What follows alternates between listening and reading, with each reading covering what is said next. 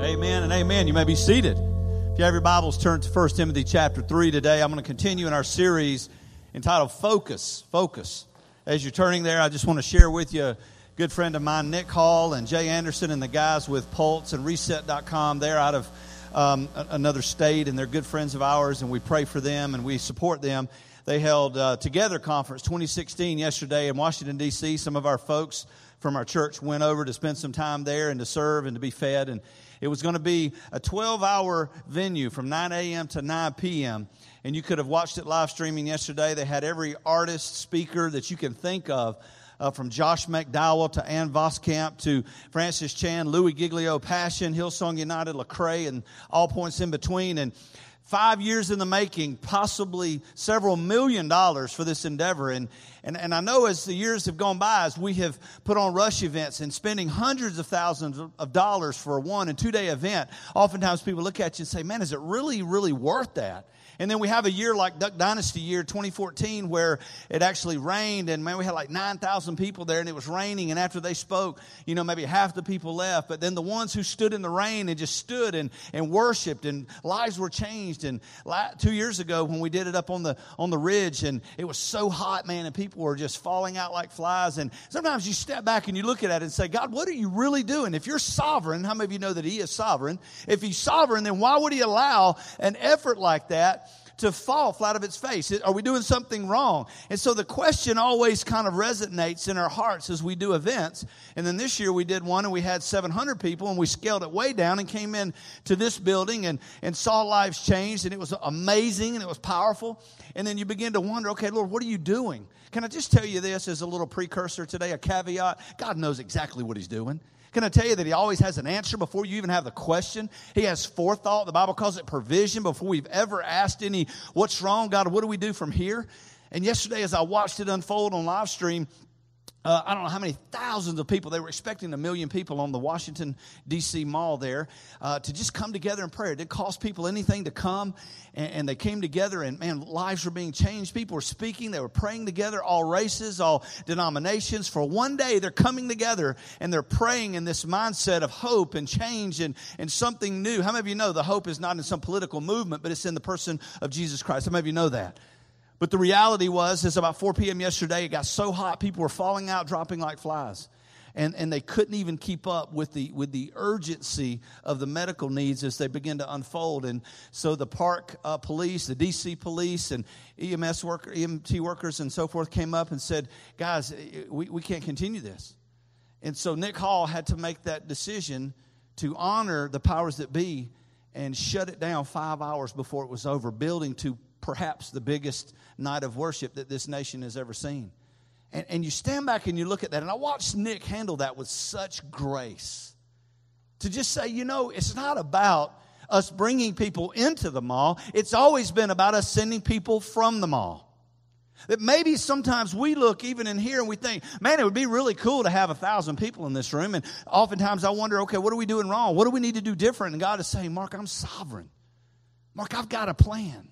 And though He brought the sun yesterday and it was so strong and streaming down and lives were being changed and people were falling out, that to see Nick handle that with such grace was such an encouragement to me, because I want you to hear today that the reality is you are who you are, what you are. You're redeemed by the blood of Jesus Christ, not because you're good, not because you're a swell fella or a pretty good gal, because you have money, because you don't, because you have this, you don't have that. You're not saved because you're good. You're saved because He's good, by grace alone. And see, that's important for me to understand, because much like we see in 1 Timothy chapter 3, the reality is we're living today in perilous times. The Bible says in 1 Timothy 3, 1-5, but know this. Look to your neighbor and say, you need to know this. But know this, the last days, perilous times will come. For men, listen to these little offerings, if you will, of what men will be like in the last days. For men will be lovers of themselves, lovers of money, boasters, proud, blasphemers, disobedient to parents, unthankful. Have you ever seen unthankful culture like we live in today? Are we the most unthankful people you have ever seen in your life?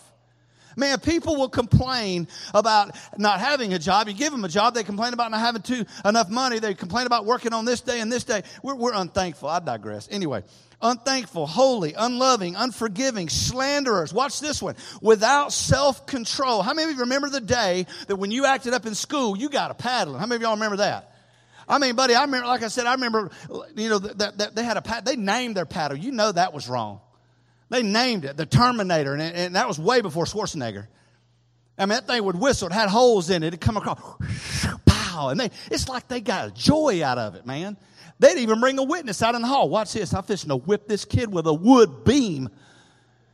Anyway, I tell you one thing, though, teachers. How many teachers in the house? Wave your hand at me like you just don't care. We love you guys. We appreciate you guys because your hands have been tied, and you got some crazies coming in. Anyway, as a youth pastor, and I just want to say hey to Ryan Bussey and his wonderful family. Ryan was one of my students, and good to have his family with us today. Appreciate you guys being here. But I'm going to tell you something. If we don't preach this book and realize that you're not who you are because you're good, you're not who you are because you've done something swell, not because you're giving this or you're giving that or you're giving your tithe or efforts or whatever. You are who you are today by the grace of an almighty God. And watch what he says.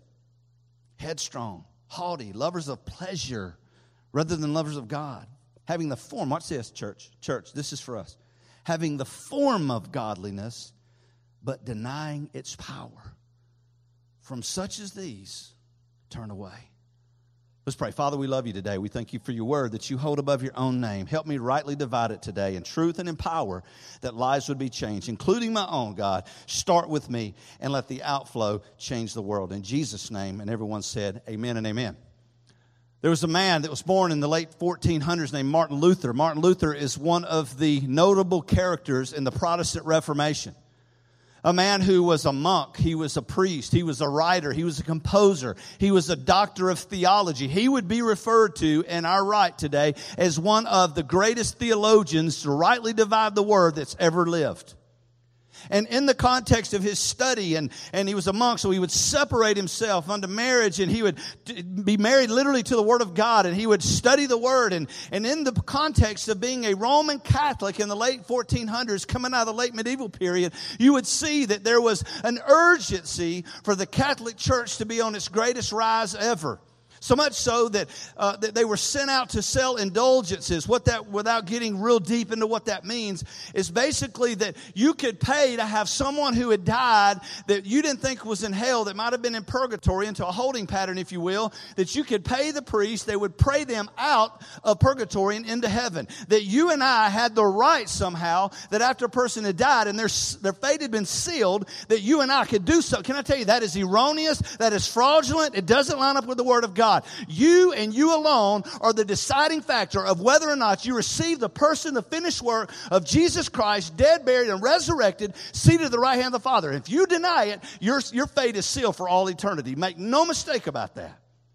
And the reality is this young man named Martin Luther, as he began to plow through the Word of God, he came to books like Romans, and he found out that there was something else going on. And he came down in 1517 of October 31st in Wittenberg, Germany, and he wrote a 95 thesis, point by point, categorically refuting the Catholic Church's teaching.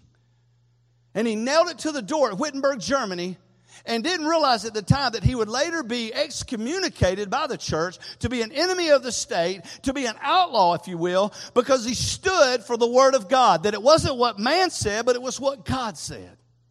And in so doing, he came down to 5 irreducible principles. At that time, he would have written them, of course, in Latin, and he would have written these 5 words. One, of course, that we talked about last week, is solo gratia. Everybody say solo gratia.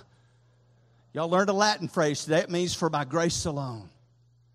And we began to dive in last week, and we realized in Ephesians 2:8, it says, for by grace are you saved through faith. It's not of your works. It is not about you. It is not of your effort. It's not of your volition. It is the grace of God. It's a gift of God. A gift is not something you earn for yourself. It's something someone gives you by the measure of love they have for you. And we're saved by grace alone. If you study the 5 women as they're going to be digging into, you realize that women like Ruth, who was a product of, she was a Moabite, she was a product of incest, that by grace, God used her to bring forth the Savior. You hear of a woman named Tamar, a terrible, tragic life, a woman of ill repute, a woman a deceiver by all accounts, yet she's used by God to bring forth what man wouldn't do. She did, she lied about it, but she fulfilled God's will because man wouldn't step up and do the right thing. Who is her father-in-law? Judah. Who is Jesus? The lion, coming from the lion of the tribe of, say it with me, Judah. You see, God uses people that are not so wonderful to do wonderful things, supernatural things outside of the natural. Why? By his measure of grace. However, let me offer you a big watch out. There are those today that would teach this level of grace, that would measure grace so strongly that if grace exists, and it does, hallelujah, but if it exists, then therefore I can do whatever I want to do. I can go out and party on Friday and Saturday. I can come back in here and worship like I'm set apart to the person of Jesus Christ. Can I tell you something? That is a lie from the enemy. Why? You will never hear me stand up here and say, do this, don't do that, listen to that, don't listen to this. Why? Because the Bible is not a book of do's and don'ts. It's a matter of will and want. It's a matter of heart change. It's an outflow of what I am here is what I do here. The Bible says, guard your heart with all diligence, for out of it flows the issues of life. As a man thinketh in his heart, so he speaks. The reality is I don't have to tell you what to do and what not. I am not your faith police. Can I tell you that? Because I'm having a tough time just keeping me in line. Amen? The reality is I'm battling flesh just like you are. Oh, Mark, are you serious? Yeah. The Apostle Paul said the same thing. He said, the things I want to do, those things I don't do. The things I don't want to do, those are the things I find myself doing. The writer of nearly 2/3 of the New Testament battles spiritual warfare just like me and just like you. But by grace, he had a measure of grace that would allow him to walk in the person and the hope of Jesus Christ. But watch this with me. In Romans 5:21, don't turn there. Well, listen. For by one man's disobedience, Adam, we were made sinners. You're born sinners. You're born in sin. So also by one man, Jesus' obedience, we were made righteous. Everybody say amen right there. That was really weak. You're made righteous because he who knew no sin became my sin, that you and I may be made the righteousness of God in him. You are not worthy because you're worthy. You are worthy because he's holy. Everybody say amen. Watch what he said. He goes on to say, but where sin abounded, grace did much more abound. So the normal person would walk away from that and say, well, wait a minute then. If where sin abounds and sin is plentiful, grace does much more become plentiful, then why don't we just continue in sin? It makes sense to me that I can add 1 and 1 = 2, and that if I take the natural law of man and the normal chemistry of our thought processes, that if sin is abounding, then grace does much more abound. Then what he goes on to say, the writer says, so then why don't we just continue in sin that grace may much more abound? Watch what he says. Forbid not. How shall we then die to sin and live in it any longer? You see, when I have a heart change by the grace of God, I want to do different things. I want to love different. I want to forgive different. I want to, listen, you in and of yourself can't forgive the unforgivable. You in and of yourself can't love the unlovable. But by the measure of the grace of God in your life, you can step out of what you can do naturally and step into the supernatural outflow of God through your own life. Solo gracia. We're saved by grace. Secondly, he said there's a second solo, and it's this. Sola fide. Sola fide means by faith alone. You see, the reality is we're saved by grace alone, Ephesians 2:8-9. For by grace are you saved through faith. Faith is the vehicle by which we travel the measure, the road of grace. By faith the worlds were framed. By faith, watch this, are you saved? Watch what else happens. We live from, watch this, say it with me, from faith to faith. Hebrews 12, I think it is. Says Jesus is the author and the finisher of our faith. He's the birthing point of our faith. He is the finishing point of our faith. And then it goes on to say, without faith, it is impossible to please God. Look to your neighbor and say, it's impossible. Go ahead and tell them. Because some people don't grab onto that. We think, well, we can just do it because we go to church. We can do it because we tithe. We can do it because we live right. No. You cannot please a holy God that you cannot see, taste, touch, or feel in the context of the natural. The Bible says faith is watch this. Faith is the substance of things hoped for. Something I can put my hand in. It's the faith in believing in something that I can hold when the evidence is that it doesn't even exist. Faith is the substance of things hoped for, the evidence of things not seen.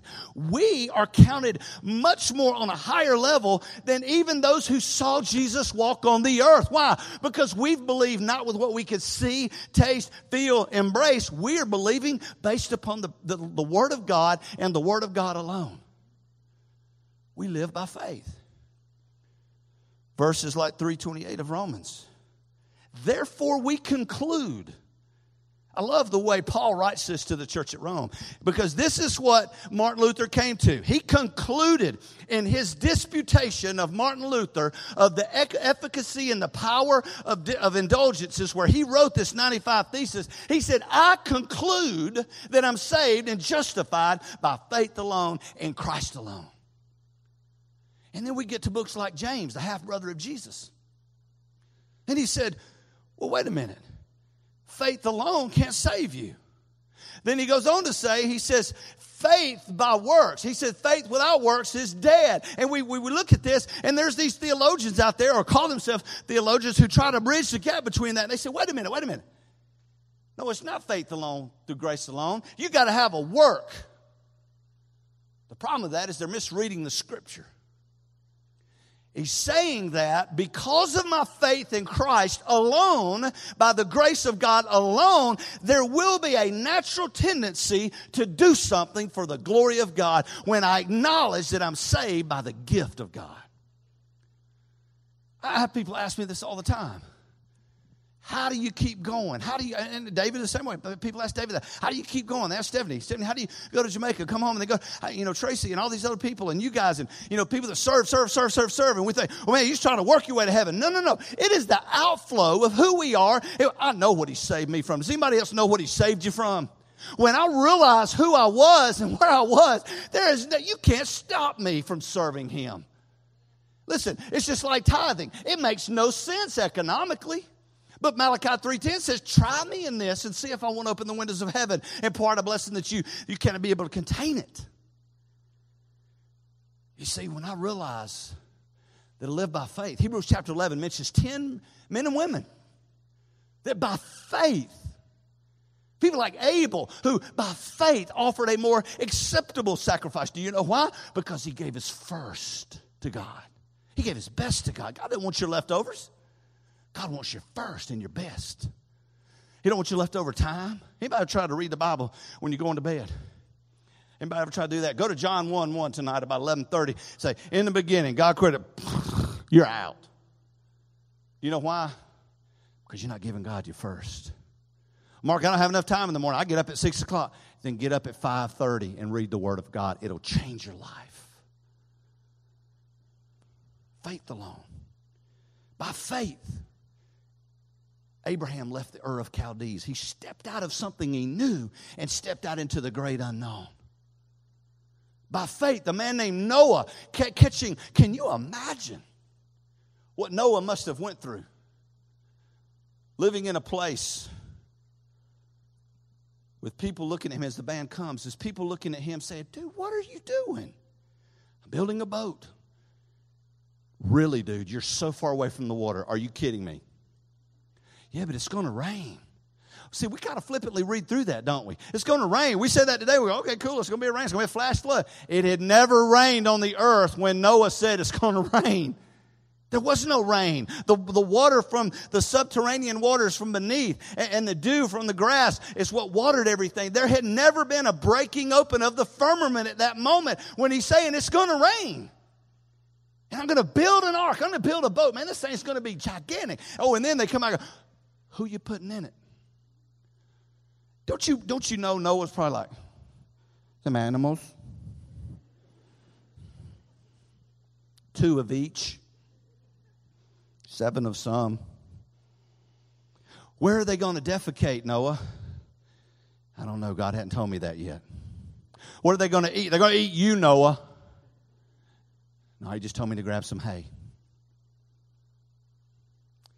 Don't you know that it took an incredible amount of faith for the man of Noah to step into the great unknown, and by faith alone, through the grace of God alone, way before the cross, to just be obedient to God's word? Can I tell you something? If we would get in this book and just simply be obedient to the book, we would know how to raise a child in the nurture and the admonition of the Lord. Please, parents, and take this with a grain of salt. My kids are grown now. I can say this. Hallelujah. I got grandbabies now. It's on. It's awesome. Ain't it right, Steve? Grandbabies are the bomb. Should have been able to start. You should have been able to check a box when you got married. I want to start with grandkids. Bam. But watch this. Your child is not given you by God to be your best friend. You are a steward over their life. Parent them. Listen, in here it tells you how to do it. Marriage is on the rocks. I'm not asking you to raise your hand, but if I were to ask you to raise your hand, marriage is on the rocks today. Marriage is kind of the unknown. Ephesians 5:22, ladies, submit yourself unto your own husband. Submit yourself unto your own husband. Don't submit yourself to somebody else's husband. Submit yourself unto your own husband as unto the Lord. For the husband is the head of the home, even Christ the head of the church. Hey, young man, you want to know who to pick out when you're starting to date somebody? You want to know who to pick out? Read that verse. You know what it says? Submit yourself unto your own husband as unto the Lord. That means in the same manner that she is submitting to the Lord, she will fall under your protection of covering. If she's not submitting to the Lord, she will never line up with Ephesians 5:22. Run. And while the women are all mad at me, let's go to 5:25, men. He didn't tell her to do what he's fixing to tell you to do. Bless you. Bless you again. Don't do that too hard. You're pregnant. Don't do that. Okay? Ephesians 5:25. Husbands, love your wives as Christ loved the church and gave himself for her. I looked that up. Do you know how Jesus loved me? When I was unlovable, when I was cursing him, when I was running from him, when I was the epitome of a Roman soldier nailing his hands and his feet and pulling the beard from his flesh and ripping his hair out of his skull and nailing him to the cross. He said, Father, forgive them, for they know not what they do. Husbands, can you love her that way? You can by faith. Which brings me to number 3, and this is all we'll get to today. By grace alone, through faith alone, in Christ alone. Martin Luther realized that it wasn't the church that made him right with God.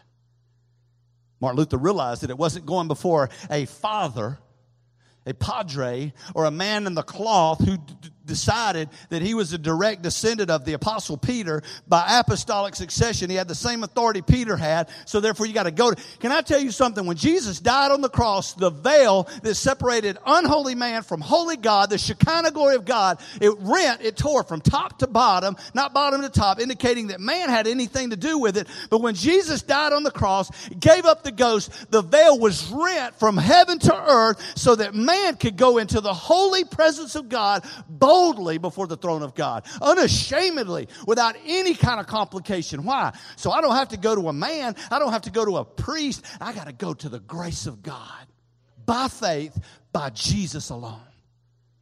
There's no other name under heaven given to men by which we must be saved.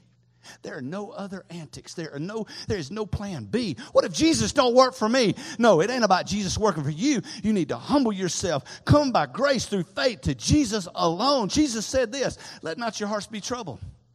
You believe in God, believe also in me. In my Father's house are many mansions. If it were not so, I would have told you. Jesus said, I go and prepare a place for you. And if I go and prepare a place for you, I will come again. Look to your neighbor and say, he's coming back. Go ahead and tell him. I will come again and receive you to myself, that where I am, you may be also. And then here's the big question, which is not at all rhetorical in nature. It is a real question that you and I and the world at large has been asking for thousands of years. How do we get to heaven? And Jesus says very simply, but very profoundly, I'm the way. Not a way. Not one of 4. I'm the way, the truth, and the life. No man comes to the Father except by me, except through me. Jesus is that name above all other names. He is that name by which every knee shall bow and every tongue shall confess. And make no mistake about this. There's a day. There's a day coming, and I believe with all my heart that in the context of all time, that we're living in that perilous day.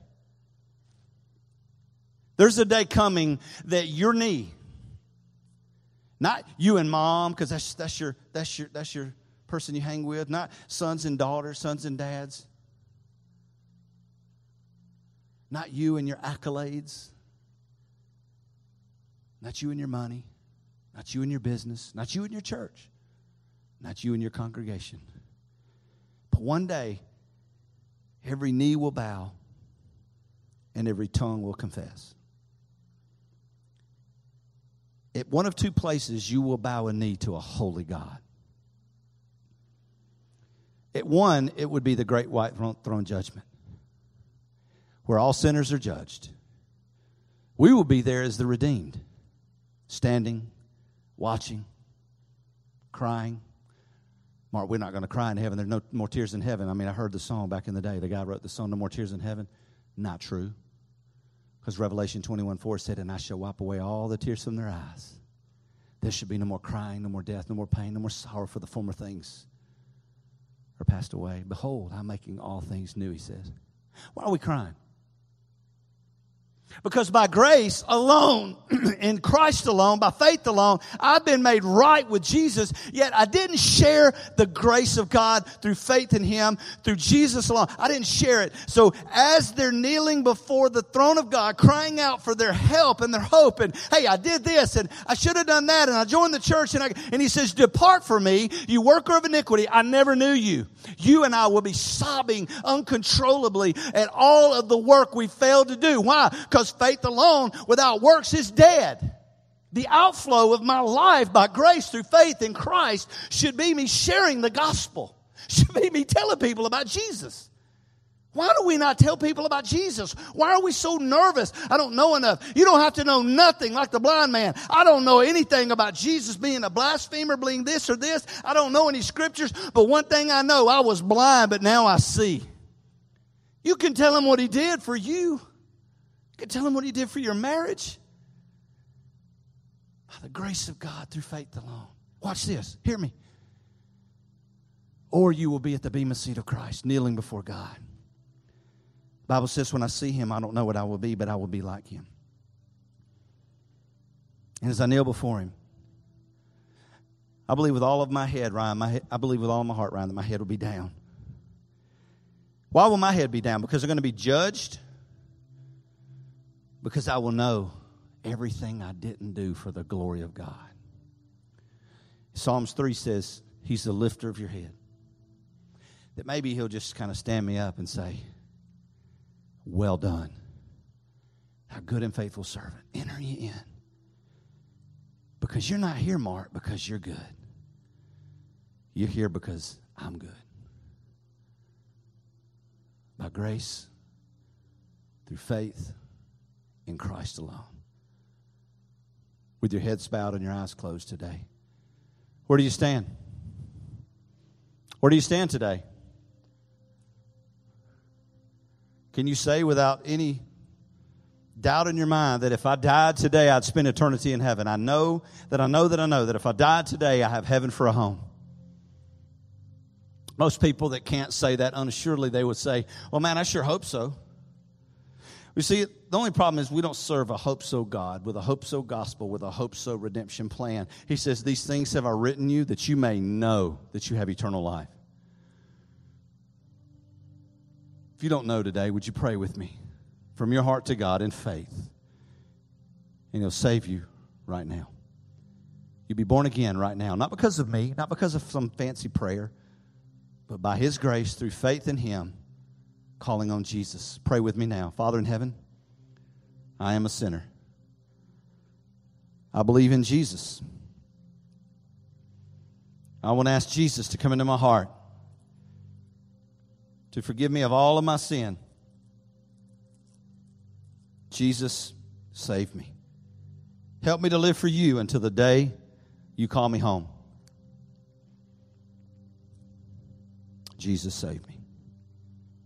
If you pray that prayer today by faith, then by His measure of grace, through Christ alone, you have been made right with a holy God. There's some men, some folks standing down front, maybe a couple of women come down, that they'd love to just pray with you. So a couple of things are about to happen. If you prayed and asked Jesus in your heart right now without any hesitation, with every head bowed and every eye closed, I want you right now to just lift your hand up. Say, Mark, I prayed and I invited Jesus in my heart. God bless you, ma'am. Looking around. God bless you, little one. God bless you. Anybody else? Prayed and asked Jesus into my heart. I would challenge you right now, if you prayed and invited Jesus in your heart, to come down and let one of these folks pray with you. You don't have to join anything. Moms and daddies, if there's a young person, one of your children sitting there with their hand up, talk to them. Bring them down here. Let Pastor David talk to them. Let them explain what they're doing and what's going on if they have any questions. How many of you could say, Mark, I need to be a little bit more bold in sharing my faith. I need to be a little bit more intentional about living the outflow of my life by the measure of God's grace through faith in Christ. If that's you today, lift your hand up. Lift your hand up all over the room. Say, that's me, Mark. I need to do more. Here's what I want you to do. The doors of our church stand wide open today. If you'd like to join our church, man, we'd be so honored to have you be a part of our family, be a part of this journey, be a part of this faith work, this faith walk. Please come today and let us pray with you. Let us embrace you. Let us encourage you. Let us challenge you.